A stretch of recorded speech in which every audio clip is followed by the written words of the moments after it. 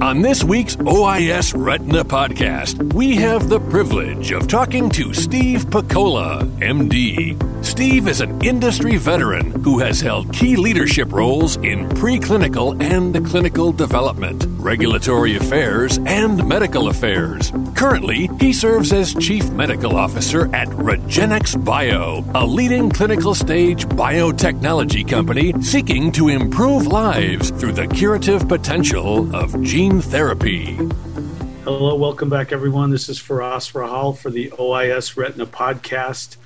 I'm a partner at Retina Vitreous Associates here in Los Angeles, where I'm based, and I'm a partner at Excite Ventures, which is based in New York, but has multiple locations. I'm very happy to have as my guest today Steve Pakola, who is a doctor, an MD, but he's in the business side of things, at least at this point in his career. He's the Chief Medical Officer for REGENXBIO. He's had a number of other positions, which I'll go over in a minute. Hello, Steve. Welcome. Thank you for coming on. Hi, Firas. Thanks for having me.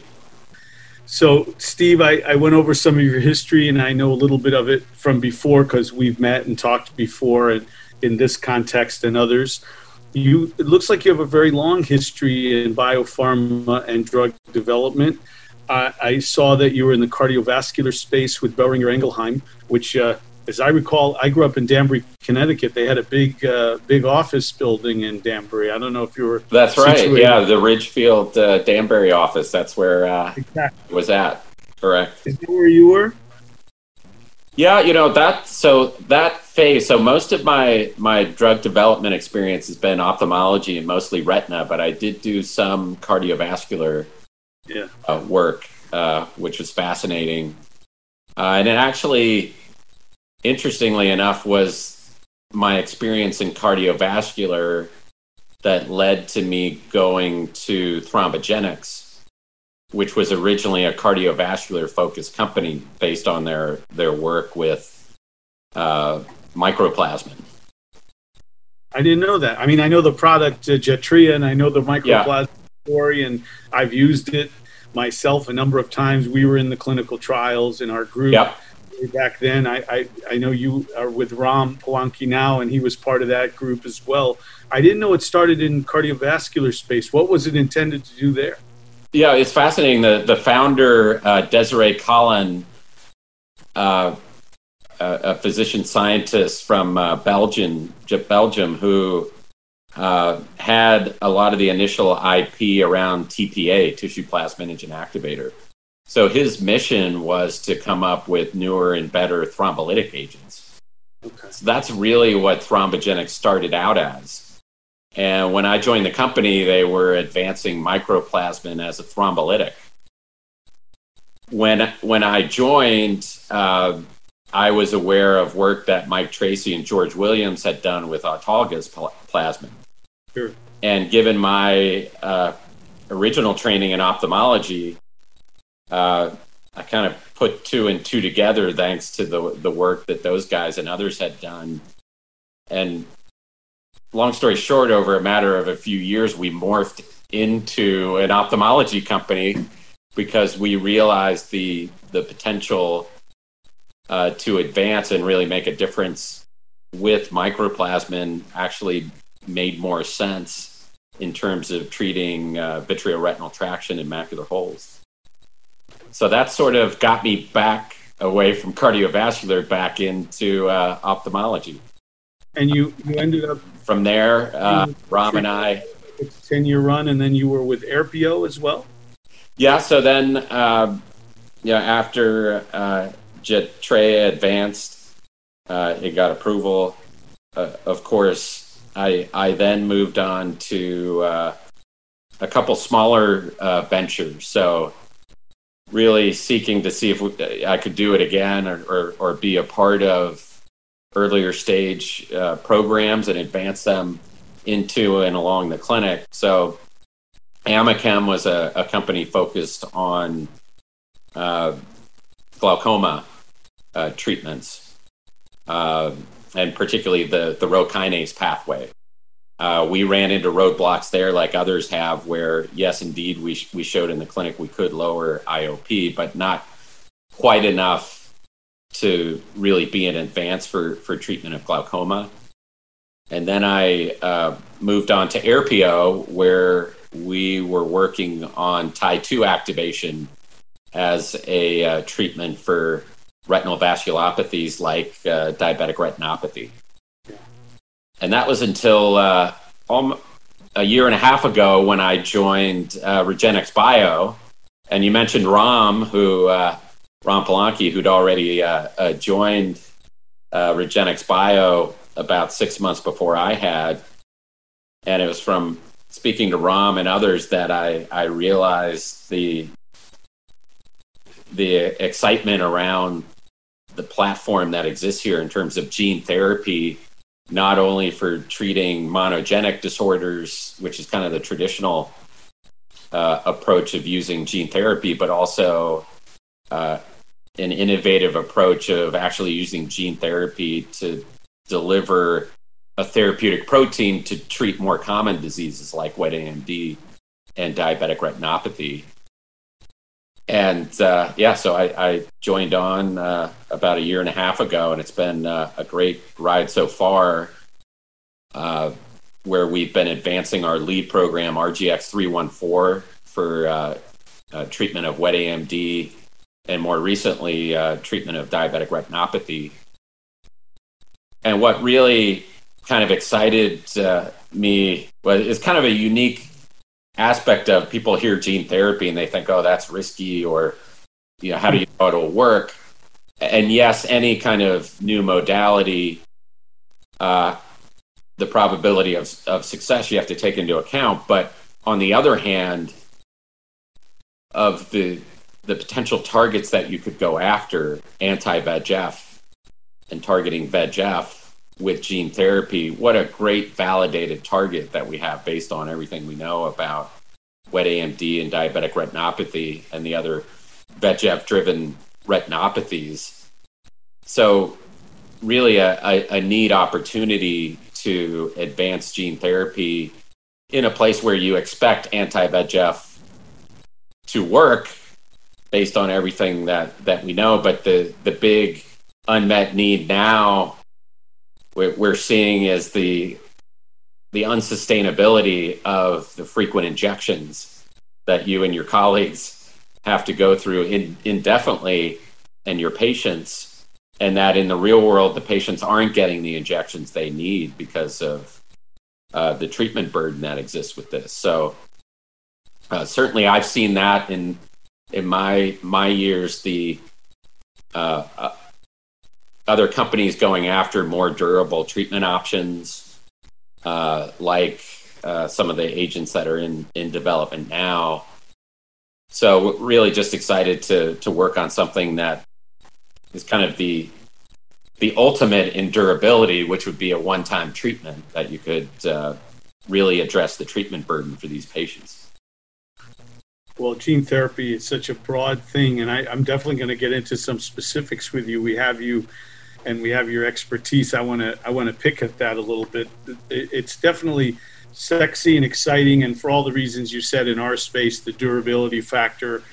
But it also sounds like a unique way to really treat disease. And a little later, I want to get into this monogenic versus like a wet AMD concept. But since I'm sort of novice, and I think a lot of people who are listening won't clearly understand it at your level, but maybe you can help us understand some of the basics. Let's start with the basics. This is an AAV vector that your company is using. There's some newer ones I read about in your program. These are non-replicating viral delivery vehicles. How does this work sort of in a broad sense so we can understand? Is there a capsid? Is there DNA material? How does it then get in the cell and do what it's supposed to do? And then ultimately, why are these current versions better than earlier versions? Yeah, it's a key question. So you say gene therapy, but ultimately you got to find safe and effective ways of doing that. And a lot of what we've learned in the field over the years is that it really comes down to the components of how you deliver it and to see how effectively and how safely you can do it. So to start with, gene therapy you can think of it first as either ex vivo or in vivo gene therapy. So you'll have heard, and the listeners will have heard about CAR T therapy and some other therapies for bloodborne lymphomas, leukemias. Those are ex vivo gene therapies where you actually take the patient's cells and you modify the genome ex vivo and then put their cells back into the patient. And there have been a few approved therapies like CAR T for this. What we're doing is true gene therapy where you actually give a vector with the gene to the patient to actually deliver the gene to the patient's own cells so that those cells can actually produce the protein based on that genetic material, coding material. And within the in vivo gene therapy space, you can think of two main different settings of what you're going after. One is generally rare monogenic disorders where a patient's own particular single gene is either missing or non-functioning, and that leads to a monogenic disorder. And the goal there is to use gene therapy to actually deliver a functional copy of that gene into the patient's cells and into the nucleus of those patient's cells to produce that missing or malfunctioning protein.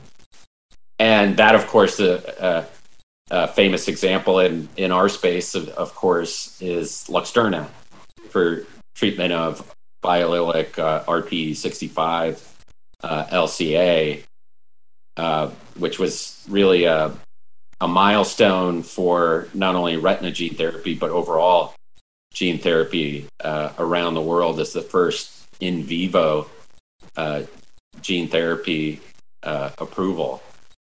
Now that's kind of the traditional approach or the way people commonly think of gene therapy, but then it does open the door for, hey, maybe gene therapy can be used to address more common complex disorders that are multi-genetic, things like wet AMD and other VEGF-driven retinopathies, where instead of delivering a missing gene, you deliver a therapeutic protein.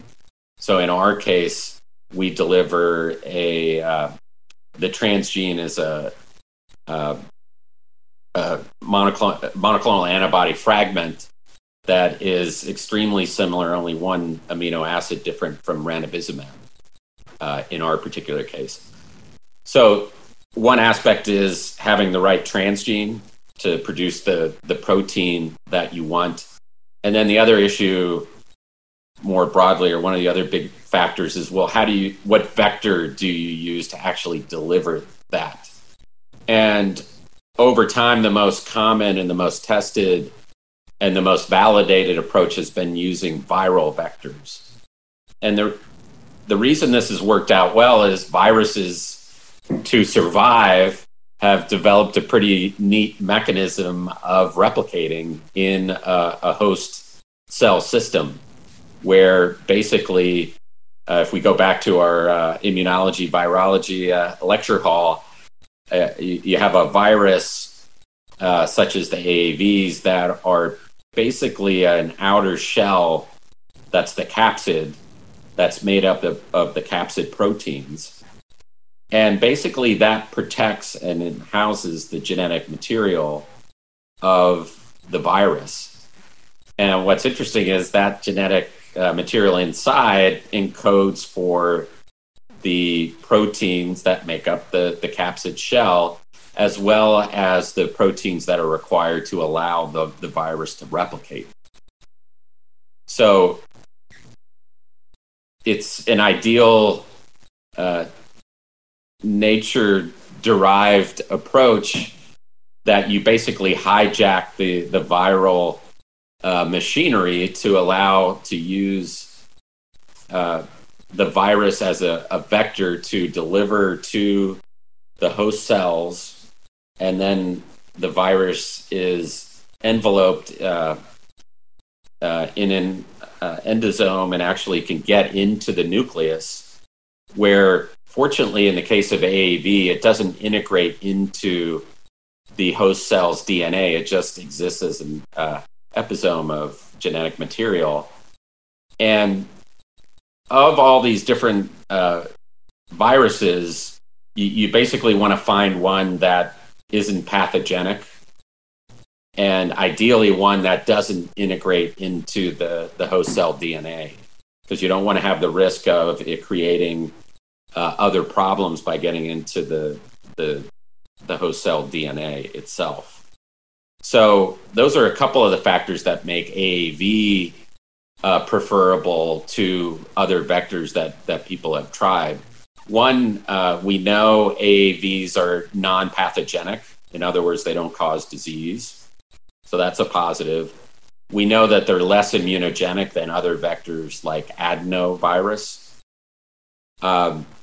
So these are some of the factors that first led people to advancing adeno-associated virus vectors. And you mentioned there's a lot of numbers that go along with these based on how many of these have been discovered. So the first generation of AAV vectors are AAV1 through AAV6. And the one that most people are familiar with, because it's the one where most of the work has been done, is AAV2.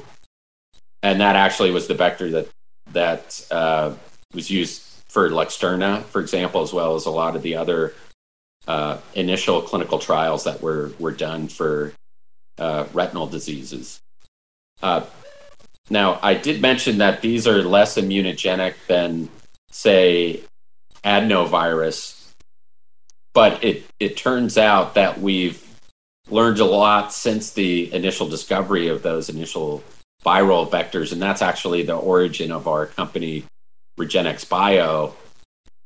So if I give you a little quick history, in the early 2000s at the University of Pennsylvania, Jim Wilson, one of the pioneers in gene therapy, discovered over 100 additional AAV vectors that have various additional numbers beyond those original ones. So these are all referred to as different serotypes. And the reason these are important is each different serotype has different characteristics based on their capsids. So that becomes very relevant because those different characteristics lead to different characteristics in terms of how well do they lead to transduction of different cells? How well do they lead to protein expression? How durable is the protein expression over time with different viral vectors?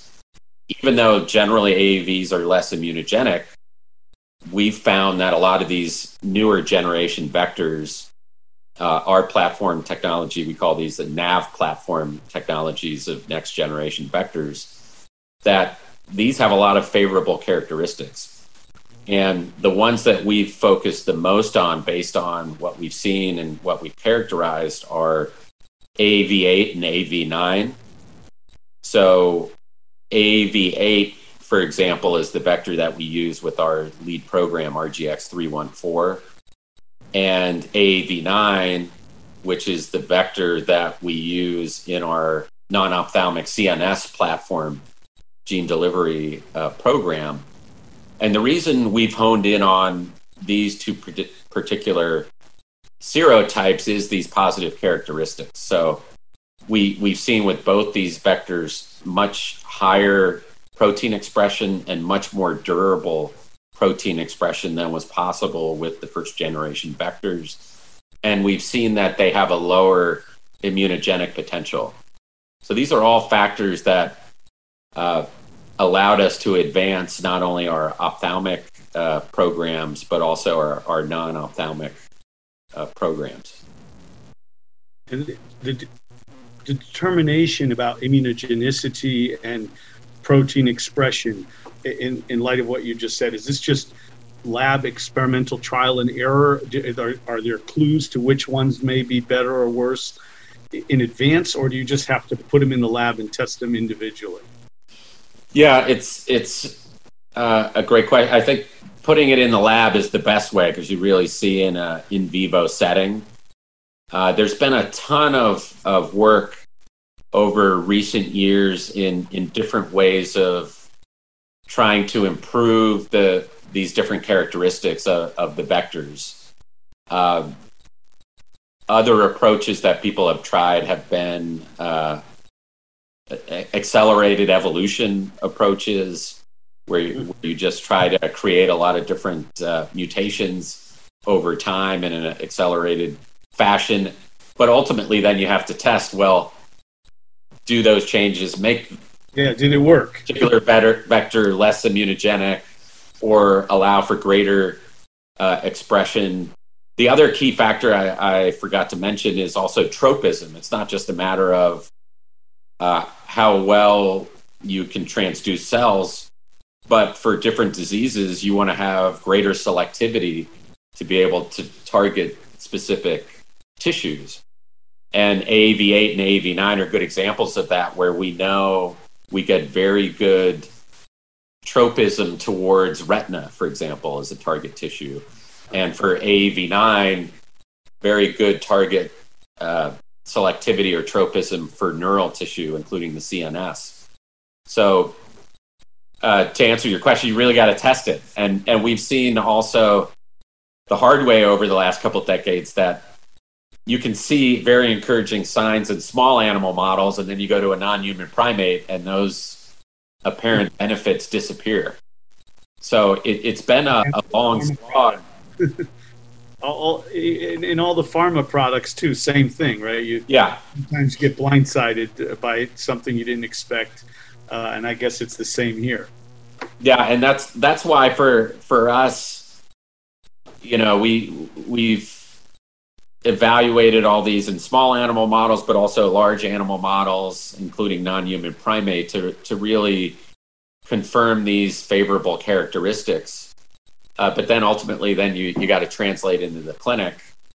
And we're starting to do that in both our retina platform as well as our non-ophthalmic CNS platform, where we're demonstrating clear proof of concept in terms of not only being able to deliver the protein, the gene that then allows the cells to produce the protein, but we're seeing good durability after one-time treatment, and we're seeing that translate into the pharmacodynamic outcomes that we want to achieve by delivering those proteins.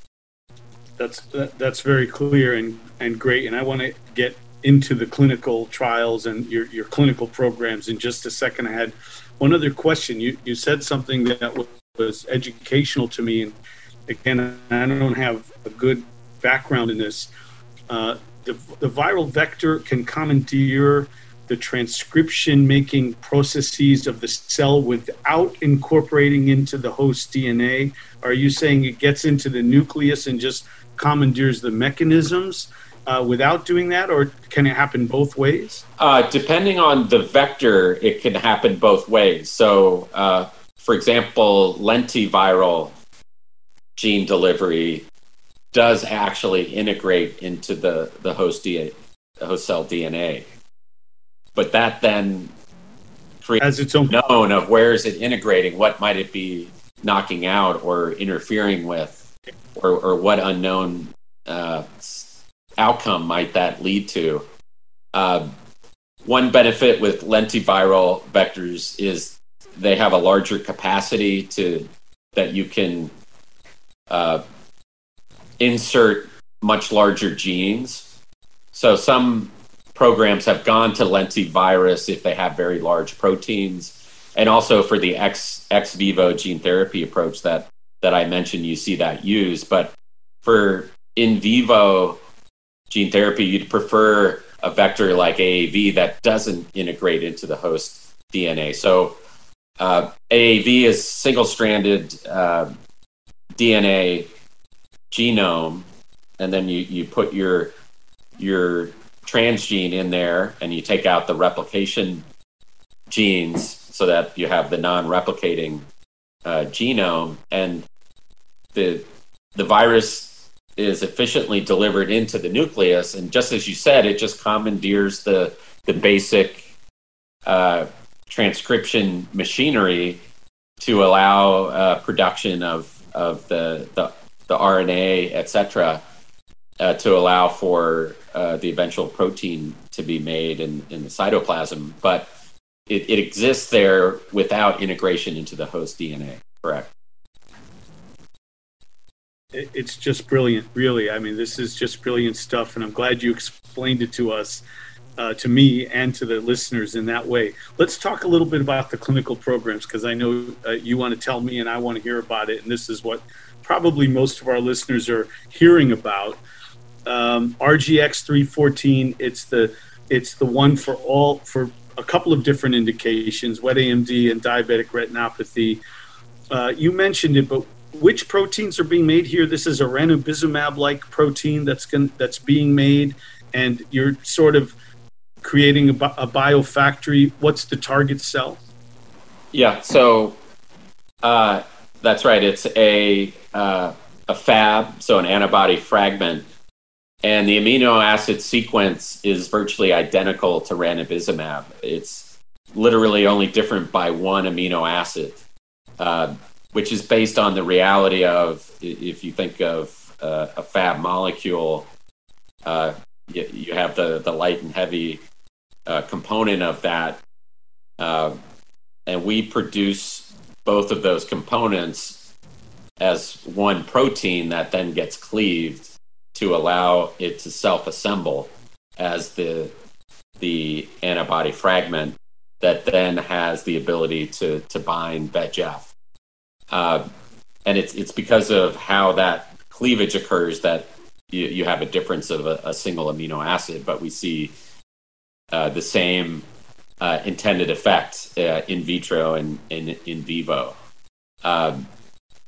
So where are we targeting? As I mentioned with our lead program, we want to target the retina. So we deliver subretinally, and that's what we've done to date. For example, in our initial first-in-human study in 42 patients that included doses across 5 different cohorts, we administered subretinally. And what we've seen preclinically is with that route of administration, we have very good transduction of the RPE and the photoreceptors, as well as some of the other layers, but it's really predominantly RPE and photoreceptor. And just as you mentioned, the idea in this case is to allow the patient's own retina to serve as a biofactory to produce this therapeutic protein at a steady level, and therefore obviate the need for repeated peak and trough levels with injection of the available anti-VEGF treatments. We've seen very good proof of concept from this initial 42 patient trial, where in our dose levels 3, 4, and 5, we've seen a dramatic reduction in the need for repeat injections, with many of the patients needing absolutely no further anti-VEGF injections. And importantly, this reduction in treatment burden has been achieved while maintaining or improving visual acuity, as well as anatomy as measured by central retinal thickness and assessing for actual fluid. So based on those results, we're planning to proceed into pivotal clinical development starting at the end of the year.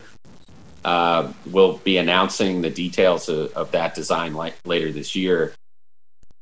In parallel with advancing subretinal delivery, we're also kicking off clinical development of suprachoroidal delivery of RGX-314. So the same exact molecule, RGX-314, but delivered into a different route or different plane via the SCS microinjector from Clearside, which we're in collaboration with for advancing this. And there as well, what we've seen preclinically is good transduction of the RPE and the photoreceptor. So the same target tissue and retinal layers, but just from a slightly different plane, but still fortunately very close to that target tissue. And the thing we like about suprachoroidal delivery is, one, it is close to your target tissue, so you don't have to give massive amounts like you do with intravitreal administration, because with intravitreal administration, you have to give orders of magnitude more, so that just to allow enough to diffuse to the back of the eye and to also get beyond the internal limiting membrane barrier to get enough transduction in the retina. And invariably with those high doses with intravitreal administration, you wind up with inflammation. So for those two reasons, we chose to go with suprachoroidal delivery for a office-based treatment option to deliver RGX-314. And we've seen preclinically that we do not have inflammation with suprachoroidal delivery, including in non-human primates. And it's based on that work that we then advanced to IND-enabling studies. And we actually just earlier this month announced the dosing of the first patient in our AVIATE study, which is evaluating suprachoroidal delivery of RGX-314 for treatment of wet AMD. And that's actually the first patient ever dosed via this route of administration with gene therapy. So a lot going on in both facets. We basically look at the subretinal delivery route as really the bird in hand, given the fact that subretinal delivery really is the gold standard in terms of safely and efficiently delivering gene therapy to the retina as a target tissue. And especially now that we've even shown this with our RGX-314 program with subretinal delivery for wet AMD patients.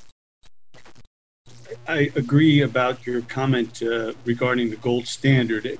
At this point, a lot of things could turn out to be the gold standard. And as a vitreoretinal surgeon, I like the subretinal delivery. It doesn't seem like a complex procedure from compared to other surgical approaches to gene therapy, implants, and so forth. And I'm involved in some of those trials as well. Which brings me to the question: is the move towards suprachoroidal, at least to study it, let's not say you're moving in that direction, but you're planning to study it, is that more, and I don't mean this negatively, is that more marketing so it can be said to be an office procedure, or did your surgeons or your trial results lead you to believe that there are safety questions about vitrectomy with subretinal injection or instrumentation might not be the best answer, or is it more of a marketplace question? I'd say on the clinical experience that we have to date, we've been very encouraged. Our retinal surgeons in our phase 1/2 study have not had an issue with delivering the drug. So they've had an experience very akin to how you described it, where relative to what you all do as surgeons, this isn't a complicated procedure. And certainly you all have experience of creating or injecting subretinally, for example, with TPA, Sure. treat subretinal hemorrhage. It's a little more involved than that, in this case, there isn't already an existing a hemorrhage or Right, you have to create the bleb completely. So the surgeon does have to create a retinotomy and go in.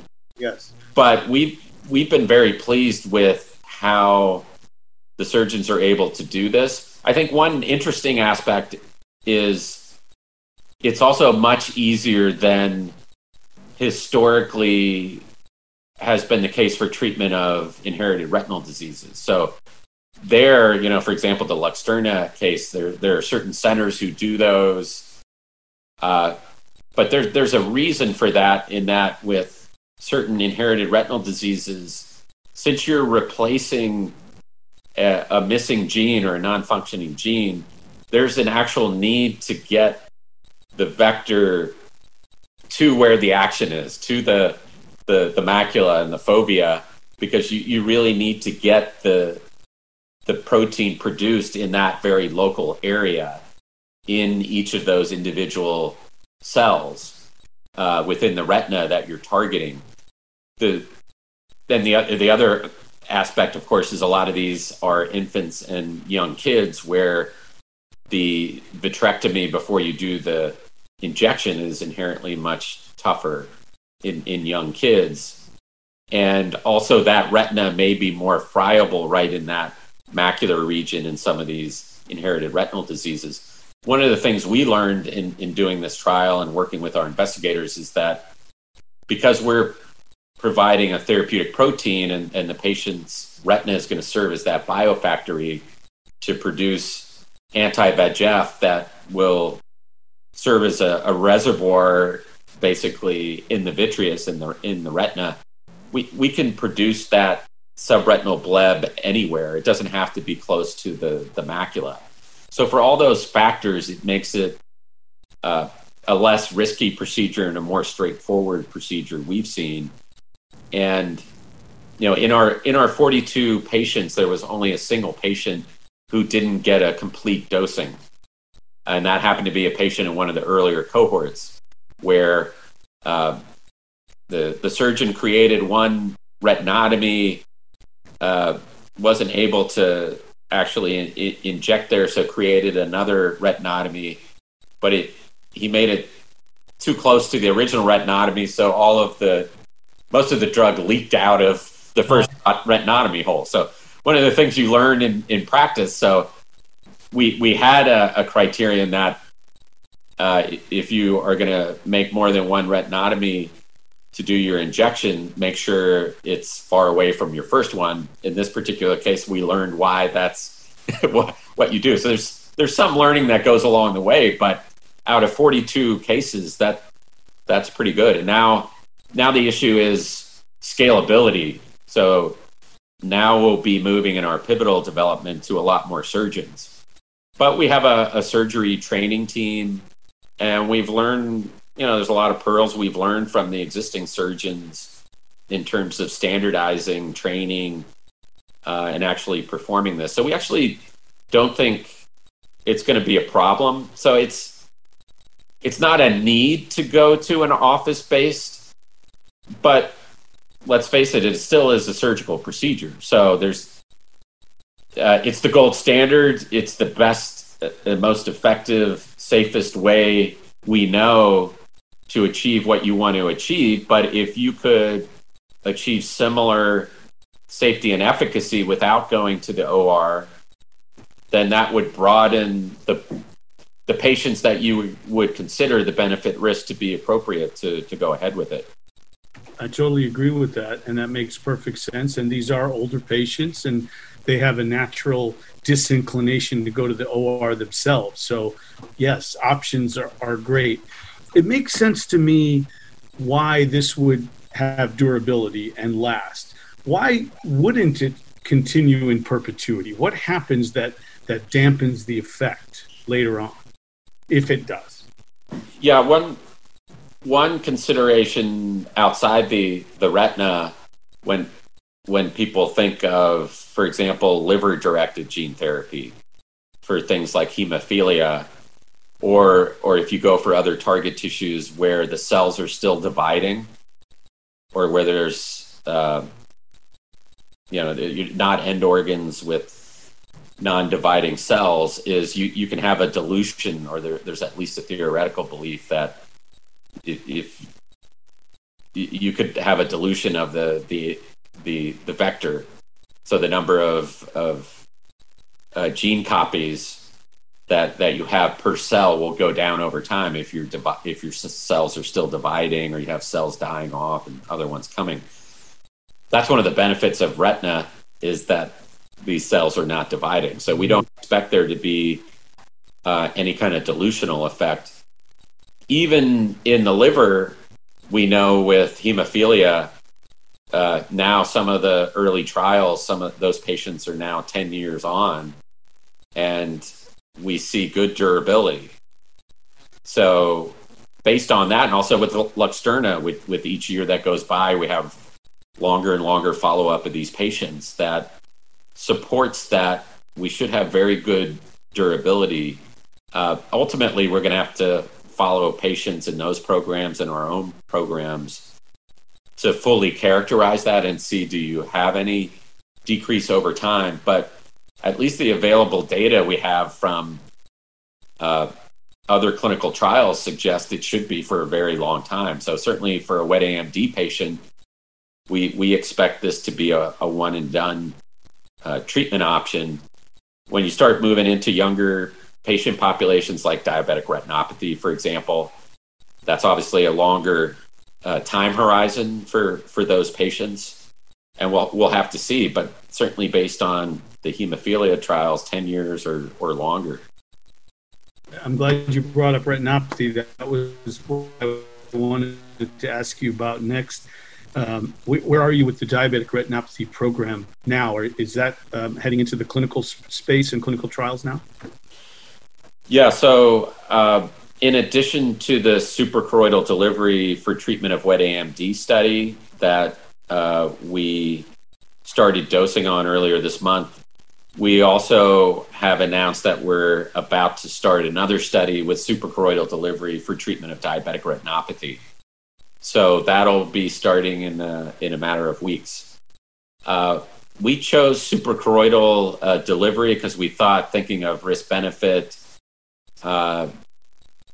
particularly if we want to be able to treat asymptomatic patients before they develop the sight-threatening complications, there would be a setting where a office-based approach would be the best to really address the unmet need that exists there right now, where we know Lucentis and Eylea work, and that they not only regress existing diabetic retinopathy severity, but importantly, that translates into a sizable reduction in progression to DME and PDR from the different studies that have been done.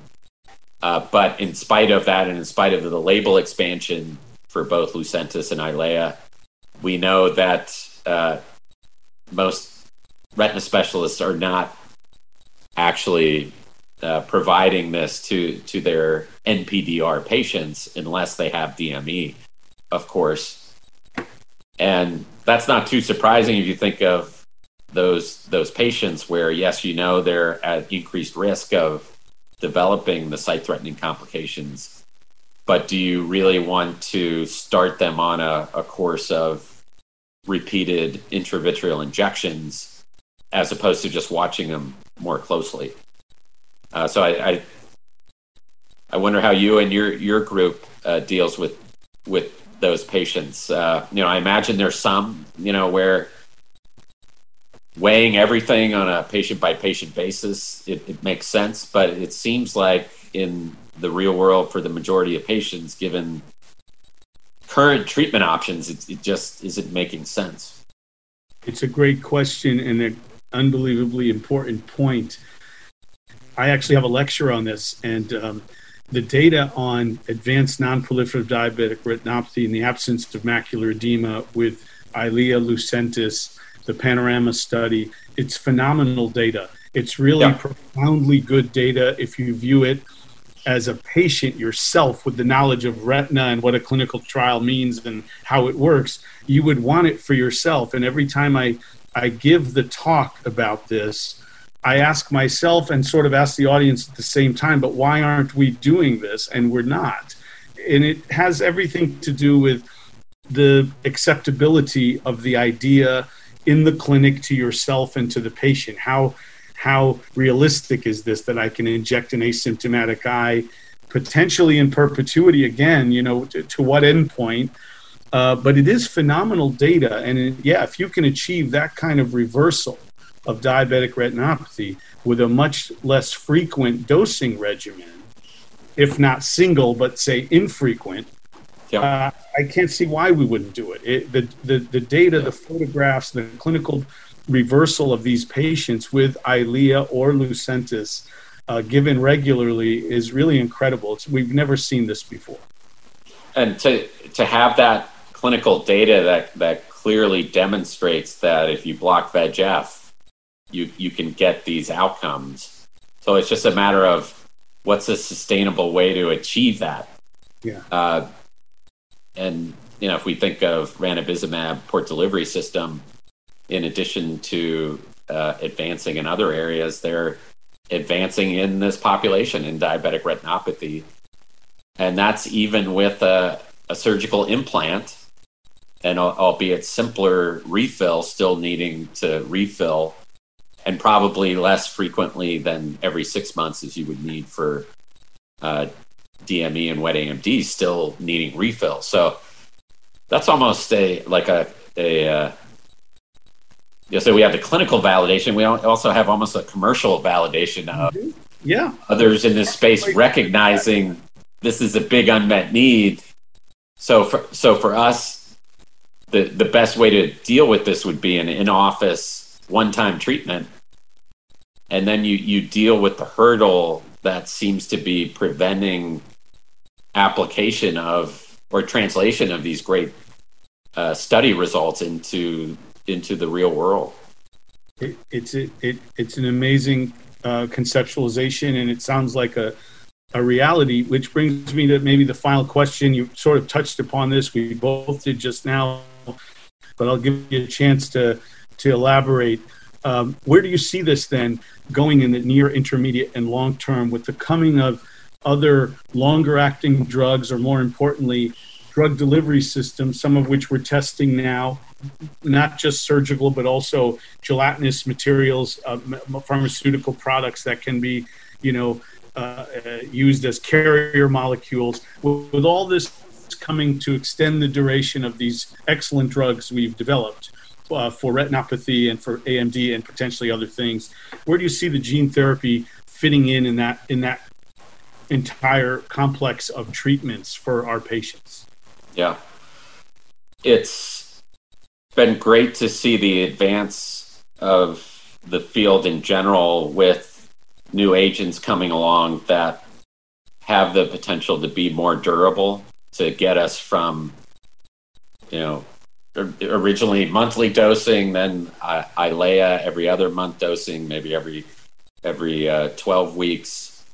Brolucizumab, of course, before the unfortunate occlusive vasculitis inflammatory aspect, looked to be moving in that direction as well, incrementally getting a little more durability. Some other agents that are interesting, like Kodiak and Graybug, on that continuum of trying to get to every 3, 4, maybe 5 month dosing, and the port delivery system that we discussed of, maybe every 6 month dosing after having the implant in. So I think all these things are going in the right direction. There's still incremental benefits along the way, but I think we're seeing by the fact that these are being developed and that there's great interest in the retinal community to these incremental benefits, supports the concept. So in a way, you can kind of think of them as competition, but they're actually more validation, again, of how valuable this would be for you and your colleagues and your patients to be able to decrease the treatment burden. And really, the ultimate way to do that would be a one-time treatment. I don't think there's never going to be a one-time treatment that treats all the patients, because it's a complex disease, and there are some patients who don't respond to even very frequent anti-VEGF injections. And so I think that's also encouraging for not just how do you keep anti-VEGF around longer, but also some of the other interesting experimental approaches out there, looking at other mechanisms, whether it's, pan-VEGF, like the Opthea program, or faricimab going after another mechanism of action. But I think all those approaches are really going to be incremental benefits in terms of durability. So I think near term, we still got to show it. We got to show it definitively in large studies. So that's kind of the near term step. But for us, if in our pivotal development, we can meet our target product profile of having at least as good a visual acuity and anatomic outcomes while dramatically reducing treatment burden, we believe that's a win and a further big advance over, fortunately, however far we can go with durability with the other agents and the other approaches. Totally clear, and I agree, and good luck in those studies. And I want to thank you for coming on, Steve. This has been a really very useful review of the entire concept of how to deliver gene therapy to the retina for these great clinical outcomes. REGENXBIO and you should be congratulated. This is phenomenal stuff. Thank you for sharing it with us today. Thanks so much, Faris. Thanks for having me. We're glad you could listen in to our conversation with Steve Pakola, MD. We hope you found it as informative and forward-thinking as we did. For more great retina content, tune in next time. And if you haven't already, subscribe to the OIS Retina Podcast at ois.net/subscribe.